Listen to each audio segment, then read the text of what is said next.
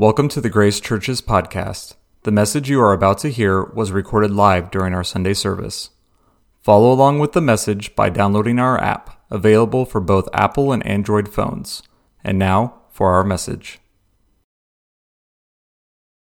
We're going to be in two different places this morning in the Scriptures. So if you have a regular paper Bible and you want to go to both places, that's good. It's going to be Luke 6 first, and then secondly, we're going to be in Matthew chapter 18. So Luke 6 and Matthew chapter 18.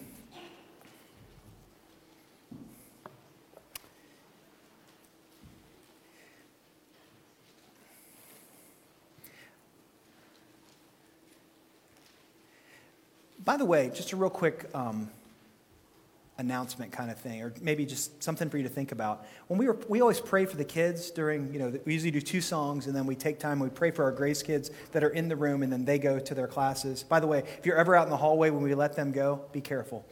Because they go in that hallway and they're like sprinting up that hall. It's just a matter of time before we have a major accident in the hallway. But that's great. They're excited. I was looking at Dagan during prayer. She's like ready to go. She's like, let me out of here. I want to get to my class, which I just love that. But I had this thought this morning as we were praying for them. I know, like anything in church, it can just become a routine. We just do it because that's what we do. We just pray. When we do that, I just want to invite you. Make that a really intentional moment of intercession. I'm not trying to be dramatic, but there is, and I'm not being dramatic, I'm not even overstating this, there is an all-out war for children. Spiritual war. And so when we just take those few moments and we focus our attention on praying for the next gen in our church and praying that they would follow Christ and praying that, like we often pray, Lord, may they get something more of you today. May they just be that much closer to you today as they move into the next part of their life. That's the serious stuff. That needs to happen. And you're playing a part in that when you intercede. So take that seriously. I'm not suggesting that you're not, but it's just easy to fall into it. Yes, Lord, bless the kids. Okay, get out of here. That's not what we're doing. We're really speaking life into them and over them as they go to their classes. So this series of messages is called Breakthrough, and we're talking about how God gets us moving forward when we get stuck. And we're looking specifically at 2 different ways He does that. He does that through our finances, and He does that through forgiveness. And of course, He does it in other ways as well. But those are the ones that we're focusing on in this series. And it comes out of that passage in 2 Samuel chapter 5, verse 20, where David says, after the Philistines are defeated, he says, the Lord has broken through my enemies before me like a breaking flood. That's what we want to see happen, that God breaks through on our behalf. He moves us forward. We begin to grow again. We begin to get new fruit. We begin to get new maturity. That's what we're after here during this series of messages. And I mentioned early on that there in the Scriptures, especially in the Gospels, finances and forgiveness are intertwined. Even the stories are often intertwined. And that is true of both passages we're going to look at this morning. So let's start in Luke chapter 6. We looked at this last week briefly. Luke chapter 6, we looked at it from the standpoint of finances. This morning, I want to look at it together with you and see both the financial part and the forgiveness part. It says this in Luke chapter 6, starting in verse 37. Jesus says this, He says, "Judge not, and you will not be judged. Condemn not, and you will not be condemned. Forgive, and you will be forgiven. Give, and it will be given to you. Good measure, pressed down, shaken together, running over, will be put into your lap. For with the measure you use, it will be measured back to you." Really simple concept. That when we forgive, we are forgiven. Just like when we give, we receive back again. It is given to us. Forgiveness, finances. 2 verses right next to each other. And the concept, according to the back part of verse 36, is the more you give, if you give a lot, you receive a lot. If you give a little, you only receive a little. And that is true both in giving and forgiving. We desire to be both generous givers and generous forgivers. I hadn't even thought about that before. Those 2 words even sound alike. Generous, I know, it takes very little to make me amused. Generous givers and generous forgivers. Turn to the person next to you and say, we want to be generous in everything. Noble, you're supposed to turn to hand and say that. Be generous in everything. Forgiveness and generous in generosity with our finances as well. So here's the idea that I want to present to you this morning. If it's true, and we know that it is, if it's true that when you forgive, you are forgiven, would it also not be true that if you didn't forgive, that you wouldn't be forgiven? Forgive and you'll be forgiven. Not forgive and you will not be forgiven. It says in Luke chapter 11, when Jesus is teaching his disciples to pray, this is Luke's version of the Lord's Prayer, the way he wrote it down, it says this, Jesus says, "Give us this day our daily bread and forgive us our sins." Amen, right? Okay, let's try it again. I'll pretend like I hadn't said that. You get ready with the amen, okay? Give us this day our daily bread and forgive us our sins. Amen? Amen. Right. For we ourselves forgive everyone who is indebted to us. That is less of an amen moment, isn't it? It's like, we want to be forgiven. Amen. As we forgive others. Yeah. I mean, yeah, that's right. And what I want you to see is that there's an unmistakable connection between receiving forgiveness from God and giving forgiveness to other people. Salvation is not a solitary agreement or arrangement between God and us. That I receive forgiveness and I just hold all that forgiveness in. But rather, as I receive vertically from God, I give horizontally to other people. And that those two things are connected. You can't pull them apart. It's impossible to pull them apart. Forgive us, for we forgive everyone indebted to us. We're not just restored to Jesus so that we're good vertically. We're also restored in Jesus so that we can be good with other people horizontally. The two sides can't be separated. And both of these sides, both sides of that coin, are key to breakthrough. Forgiveness is like the sweet spot of spiritual breakthrough and maturity. You will not find people who are spiritually mature who do not live with an increasing sense of their own need to walk in grace and forgiveness with other people. I would even say it this way. To the degree that we are aware of our own need for forgiveness, we give that forgiveness to other people. And to that degree that we're aware of it, we are growing and maturing. We get unstuck. It's that big of a deal. Now look with me at Matthew chapter 18. I had said that I was going to try to confine this whole series to Luke, but Luke does not include this particular parable. And in my opinion, this is the best parable in the scriptures has to show the relationship between the vertical and the horizontal forgiveness. Now it's rather long, and I'm going to read it to you this morning because I want it to be fresh in your hearing. As a matter of fact, if you've heard it, and many of you have heard it hundreds, if not more than that times, just let this morning be the first time you've heard it again. And if it helps to just listen, just listen. If it helps to read along on the screen, read along on the screen. But let me read it to you. This is the parable of the unforgiving servant. Starting in verse 23. Jesus says this, "Therefore, the kingdom of heaven may be compared to a king who wished to settle accounts with his servants. And when he began to settle, one was brought to him who owed him 10,000 talents. And since he could not pay, his master ordered him to be sold with his wife and children and all that he had, and payment be made." Verse 26. "So the servant fell on his knees, imploring him, 'Have patience with me, and I will pay you everything.'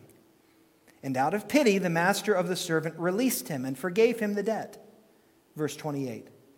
"But when that same servant went out, he found one of his fellow servants who owed him 100 denarii. And seizing him, he began to choke him, saying, 'Pay what you owe.' So his fellow servant fell down and pleaded with him, 'Have patience with me, and I will pay you.' He refused and went and put him in prison until he should pay the debt." Verse 31. "When his fellow servants saw that what had taken place, they were greatly distressed, and they went and they reported to their master all that had taken place. Then the master summoned him and said to him, 'You wicked servant, I forgave you all that debt because you pleaded with me. And should you not have had mercy on your fellow servant as I had mercy on you?' And in anger, his master delivered him to the jailers until he should pay all his debt." Verse 35. "So also my heavenly Father will do to every one of you if you do not forgive your brother from your heart." This is not a hard parable to understand. It's stunningly easy to get the point, but it's very, very cutting. It gets us at a deep place inside of our hearts. It touches us in a deep place. Jesus says this is what the kingdom is like. We have to remember that whenever we are reading the scriptures and Jesus starts talking about the kingdom, I give you permission. As a matter of fact, I encourage you, you should say to yourself, this is the way my life is supposed to look. This is how I'm supposed to relate to the world. We do not relate to the world as citizens of a particular country. We relate to the world as citizens of the kingdom of heaven. And so when there's a teaching like this is a reality. These are principles that are in play constantly in God's kingdom. Jesus says, this is what the kingdom is like. And then he says there's a servant. We're going to call him servant number one. Servant number one owes a bunch of money to the king. He owes 10,000 talents. Now, some of your translations may explain what that is in dollars. My translation, my copy of the scriptures did not, so I did the math, and I had Jack and David check my math. And they are wonderful mathematicians, so I think I'm right, but if I'm wrong, tell me later, don't interrupt me right now. But here's the math. A talent is 20 years of wages for a common laborer. I went on the internet, so it's definitely true. I went on the internet, and I found that in Missouri right now, that the minimum wage for 2022 is $11.15 per hour. So to make it real for us right now, what we're talking about, 10,000 talents, it's this. This is the math. It's $11.15 an hour times 40 hours is $446 a week. $446 a week times 52 weeks in a year is $23,192. Times 20 years for the one talent is $463,840. That's a lot of money. But servant number one owed 10,000 talents. So if you take that $463,000 number and you times it by 20 years, you add, 10,000 talents. I can't even do the math now. 10,000 talents, you end up with $4,638,400,000. $4 billion, I can't even talk this morning. $4,638,400,000. In layman's terms, that's a lot. Turn to the person next to you and say, that is a lot. From now on, I'll be saying 4.64 billion because I can remember that one more easily. So this guy, and it's not even, understand the extremes are in the story on purpose. It's made to be absurd. This guy owes $4.64 billion. How you end up owing anybody that much money, I don't know. But he had a really high credit limit, and he was just like swipe, swipe, swipe. Now, I don't know how he did it, but he just went hog wild. And at the end of the day, he kind of came out of the stupor and was like, I owe what? It was a really big Christmas. I don't know, but they just went really, really hard. So he says, I know I owe you $4.6 billion. I know I owe you this huge amount of money. Be patient with me, and I will pay you all. Now, the math on that is, if he worked every day, 5 days a week, at $11.15 an hour, 40 hours a week, and he took all of the money. He didn't eat anything. He didn't go out to, he didn't stop by Sonic on the way home for the half-price drinks. He didn't do any of that stuff for 200,000 years. Then he could pay that off. That's the math. He just had to really work. Maybe some overtime, it'd be 190,000 years, but whatever. He had a lot of work to do. But he says, hey, I will pay you all. Please have patience with me. The point is, it's an impossible debt. And the master, the king, knows that and says, no, absolutely not. I'm wiping the debt clean. I'm letting you off scot-free. You can walk out of this room and not owe me the $4.64 billion that you actually owe me. Can you imagine, just for a second, just imagine what that would feel like. Like, I've had people give me gifts or forgive a debt, not anything like I had a $1 billion one time, but nothing like $4 billion. Could you just imagine what that would feel like? When you're under a financial burden, it feels like weight, doesn't it? It feels on your shoulders. Like when you can't pay the bills, when there's too many bills and not enough paycheck, it's an uncomfortable feeling. This guy had that in exponentially. And he is all of a sudden set free. He's allowed to just walk out of the king's presence. I don't owe anybody anything. I am absolutely, gloriously, 100% debt-free. I'm just joyful, peace-filled. I am on top of the world. That's what it would feel like. I can't imagine that level in terms of the finances of it. And he walks out, according to the text, verse 28, he walks out, I don't know how it worked, but he walks out of the king's chambers, out into the street. It feels so good. And he sees this person that owes him some money. And he immediately goes to that person and tries to get them to pay. And it says specifically, he starts to choke him. Now let's do the math on that. 100 denarii. A denarii is a day's wage. $11.15 an hour, 8 hours, $89.20 times 100 days, $8,900. I'll say $9,000 to make it easy. He just got forgiven $4.64 billion. He walks out into the street. He sees a guy that owes him $9,000, goes up to him and starts to choke him. If you look in the text, what servant number 2 says is almost identical language-wise to what servant number 1 said to the king. Have patience and I will pay you all. Except servant number 1 doesn't have any patience. He doesn't have any grace. Doesn't give any forgiveness. It says in the text, he immediately sends him to jail until he can pay back what is owed to him, which is an interesting dynamic as well. He is sent to a place where he cannot earn money until he can pay back what he owes. Of course, other servants see that. They tattle, which is good in this case. They tell the master. The master brings the first servant back in, confronts him, rebukes him, punishes him, basically puts the debt back on him, sends him to prison, literally forever. Verse 35. This is underlinable if you underline things in your Bible or highlight them in your app. Jesus says, so also my heavenly Father will do to every one of you if you do not forgive your brother from your heart. I said a minute ago that this is an easy parable to understand. It really is. The sobering thing about this parable is that it's told for all of us, and it's told for all of us so that we would not be servant number 1. So that we would look at it and understand that God has given us, in his grace and forgiveness, our sin debt that we could never pay ourselves, that is far beyond even the $4.64 billion. In a sin sense, it's more than that. We could have never done it ourselves. He has wiped that away. And not just removed it, but placed it on his son. Now, if you're here this morning and you'll be thinking, and I don't, but turn to the person next to you and say, he really doesn't think this about you. He really doesn't think this about you. Man, I don't think this about you. But some people that go to other churches might think this. I don't really sin that much. I mean, not like that much. I don't really sin like that. Let me do my best to make you feel this morning a fresh sense of appreciation about your sinfulness. You were born, and you were born into sin. And so you were born as this little baby, and immediately, because of our forefather and foremother Adam and Eve, we were born already separated from God, already in a position of rebellion against God. But think about that for just a little. Who here's ever held a brand new baby, fresh little baby? Fresh? I guess they're fresh, yeah. Not spoiled yet, I don't know. They came out. They smell good, don't they? They got that baby smell. So you're holding that fresh little baby, right? And you can look right down in that baby's face and say, oh, you little sinner. Because already at the very beginning, don't tell me that babies don't know the deal, you know? They just, when they want something, what do they, excuse me? No, they just let loose because it's all about them. From the very beginning, it is all about us. And that little baby from the very beginning is already in alienation. He's already separated. She's already separated from God. And from that point all the way through to this point, if we're talking about you or me, we have been in defiance and separation from God. Think of it this way.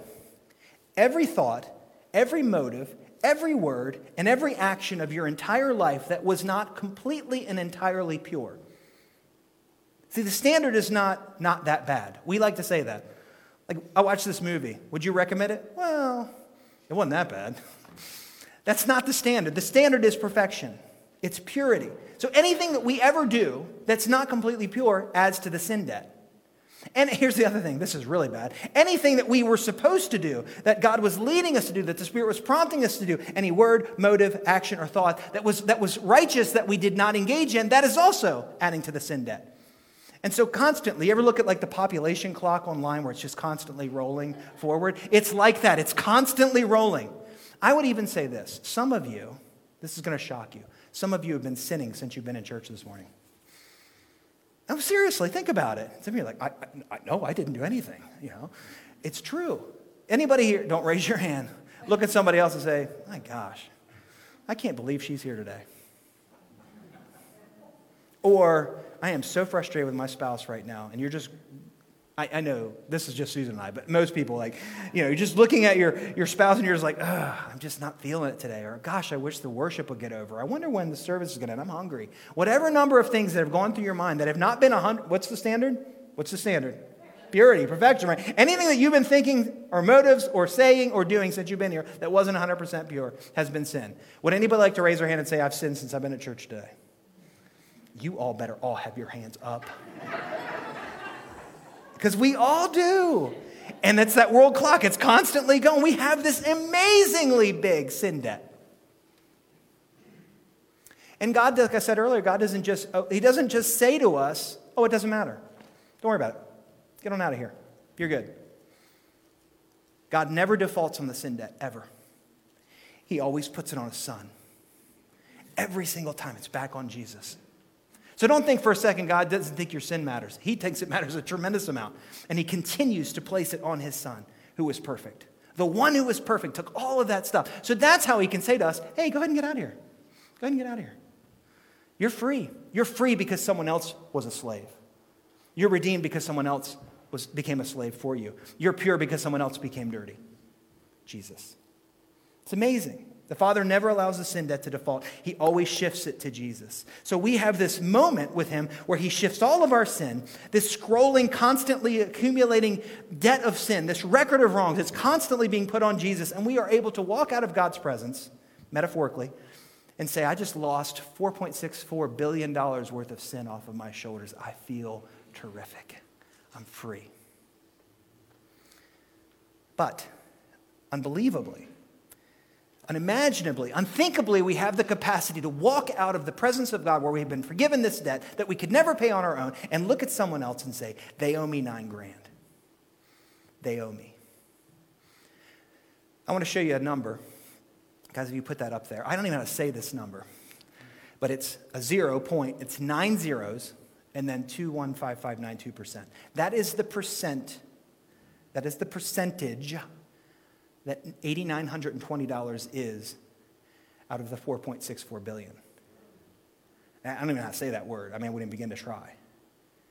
That's how small, by comparison, someone owing me $9,000 is to what God has forgiven me of. And yet, we're pretty stubborn. And yet, we have a capacity to walk out of God's presence and say, I still am owed.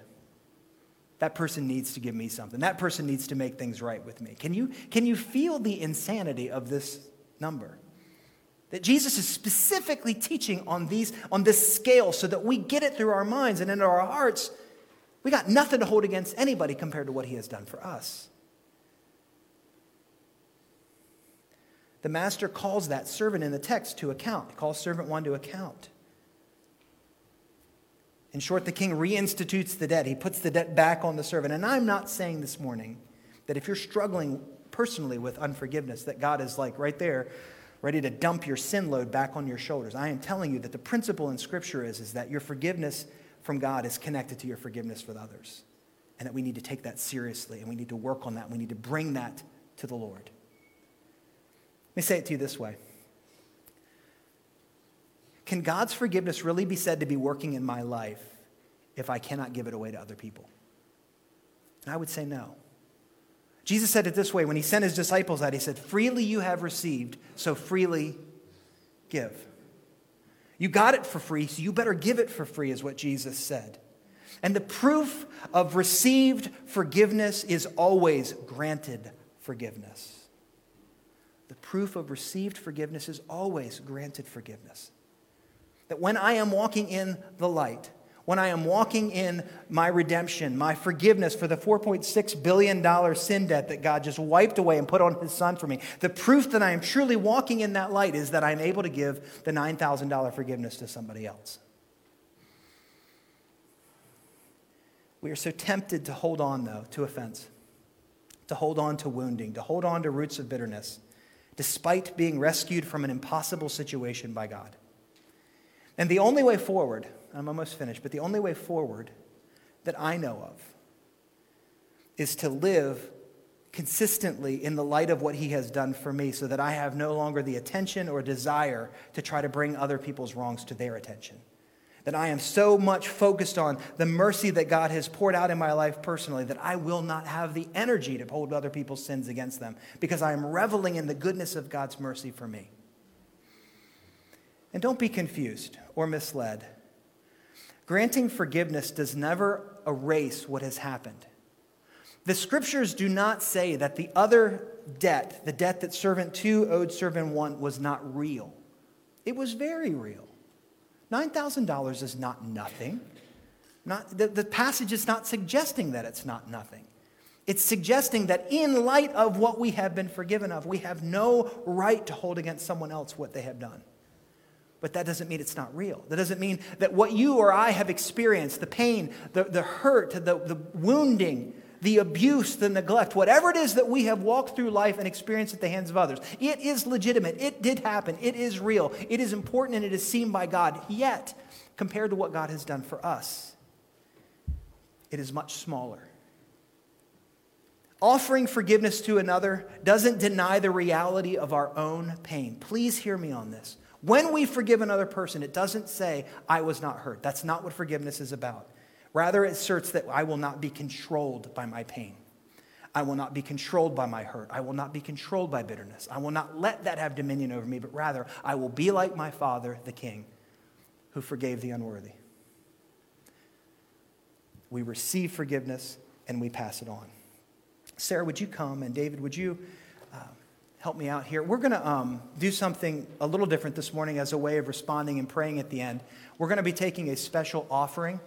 Don't worry, it's not a money offering. It is an offering of forgiveness. And so David's going to be handing out right here some quarter pieces of paper. If you have a pen, great. If you don't, we have pens for you as well. Just hold on to that, and I'll tell you what to do with it in just a second. And if you're one of those blessed people that came to 2 services, you get to do this twice.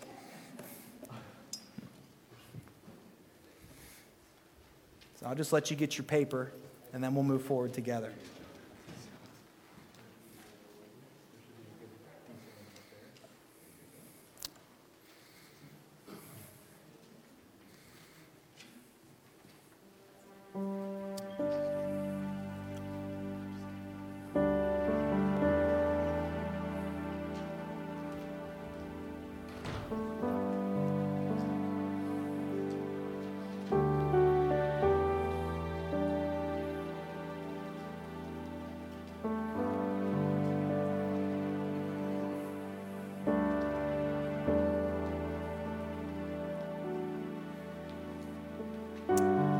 If you have ever felt stuck in your walk with Jesus,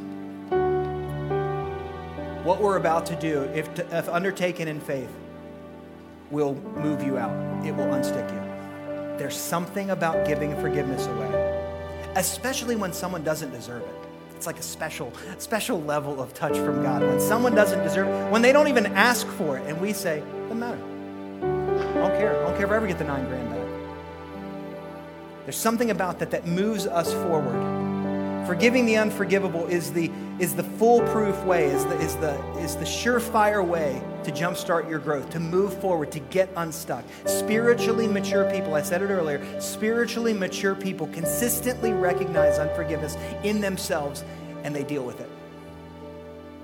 They are consistently broken by God's grace, crushed inside by His mercy for them, and therefore they're able to pardon others freely. There are people that live in breakthrough, and that's what I want for us. So my question is, before you write anything down this morning, my question is this. Who owes you $9,000? Now, some of you are thinking, well, there's a whole line of people, and they owe me more than 9. I get it. I'm tracking with you. I'm not minimizing what you've gone through. But I want you to pick one this morning. One person, one situation, one circumstance, one thing that happened that is just, and here's the way I would describe it. The thing that you've been thinking of since the beginning of this message when I started talking about forgiveness, that's the thing. Because the Holy Spirit was already preparing you for this moment. I want you to write that down in a moment. Don't do it yet. But I don't want you to do this. I don't want you to write your name on there. And I don't want you to write their name on there. I want you to write what you're forgiving. What the situation was. What the circumstance, what the offense was, where that root of bitterness is there. I want you to just take a sentence or so and write that down. That's what you're forgiving. It really doesn't matter the person. It won't be the last time someone hurts you. But we're going to take this moment and say, Lord, this is my offering to you this morning. I'm giving back to you an example of what you have done for me. I am letting this go. As a matter of fact, Jesus takes this sin as well. That's how it's paid for. You're in Christ and you're able to say, I let that go. I'm going to be like my Father. It goes on the Son.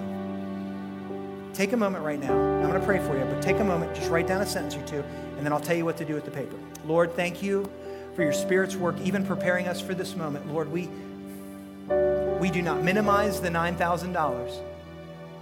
Instead, we recognize, and through our forgiveness, we recognize that it's real, but we choose to let it go. We are not going to try to collect. We are not going to try to choke. We're not throwing anybody in jail. We are going to stay free ourselves. Lord, we recognize that when we try to put other people in jail, we end up there ourselves, just like in the story. So we're not doing that. We're letting this go. In Jesus' name, amen. Would you write that down? Just a sentence or two on your paper. When you're finished, just fold it once, and then I'll tell you what we're going to do.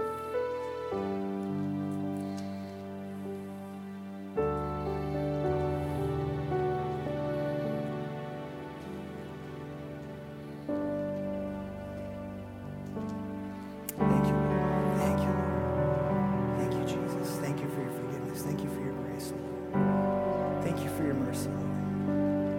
Thank you for your kindness, your patience with us, Lord. Thank you, Lord. Amen. As you finish and you fold that in half, would you stand? I want to say one more thing to you before we collect your offering.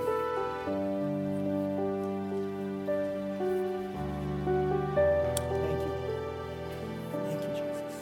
Thank you. You and I do not have to feel like forgiving someone to forgive them. As a matter of fact, if you wait to feel like forgiving someone, you may never forgive them. Because the nature of offense is such that it grows over time. It deepens. That's why it's a root of bitterness. It keeps going down. It keeps going up. We keep growing in that thing. So if you wait till you feel like it, you're probably not going to do it. Here's the thing. You don't have to feel like forgiving someone to forgive them. That's where it's a faith and obedience thing. It's a surrender thing to the Lord. I encourage you, let this thing go. Not because you feel like, you're feeling really benevolent this morning towards this person that hurt you or this situation that unfolded. That's not likely to be the case. You're doing it based on faith. You're doing it in light of the $4.64 billion. And you're saying, I got nothing more. I'm not holding on to anything. I'm letting this go. I'm letting it go. David and helpers, can you begin to collect those right now? Here's what we're going to do with those. I don't want you to destroy them. If we were at summer camp, we'd all bring them up here and throw them in the fire. But we don't have fire. So what we're going to do is this. We're going to take all these, as long as there's no names on them, and we're going to write a big, huge list. And we're going to celebrate what God did in setting us free as we chose to walk in obedience to His example to forgive even those who are unworthy of forgiveness. We're going to make a nice long list. I don't know what we're going to do with the list yet, but we're going to celebrate it because that's what His grace enables us to do, to be free. Would you close your eyes and let's pray together? Father, thank you for this just singular moment, Lord, where we are choosing to do something, a radical, otherworldish act of faith, a supernatural act of faith, to forgive someone who was unworthy of forgiveness. Maybe even someone who hasn't even sought our forgiveness. They're not saying have patience. They don't care. Lord, thank you that you brought us to this holy moment where we can say, we let that go. We thank you that Jesus could absorb that pain too. We thank you, Lord, this morning that we stay out of jail because we're not trying to collect. We stay free. We stay in that moment of glorious peace because we're no longer expecting someone else to pay up. Lord, we take time to say thank you that scrolling sin debt that just is constantly accumulating is under the blood of Jesus. We sang about it this morning. And so we are free and remain free. We receive your grace. We receive your kindness. We receive your forgiveness. And we thank you for being so good to us, Lord. May we be good like that to others. In Jesus' name, amen. Amen. Would you extend your hands in front of you? I want to bless you before you go. Grace Church family, may you be blessed as you trust in the Lord and lean not on your own understanding. Grace family, in every one of your ways, acknowledge Him. He's going to direct your paths, make them straight. In Jesus' name, be blessed. Amen. We trust that this message made a difference in your life. If you would like more information about Grace Church, be sure to connect with us by visiting grace417.com or connect with us by filling out a connection card on our app.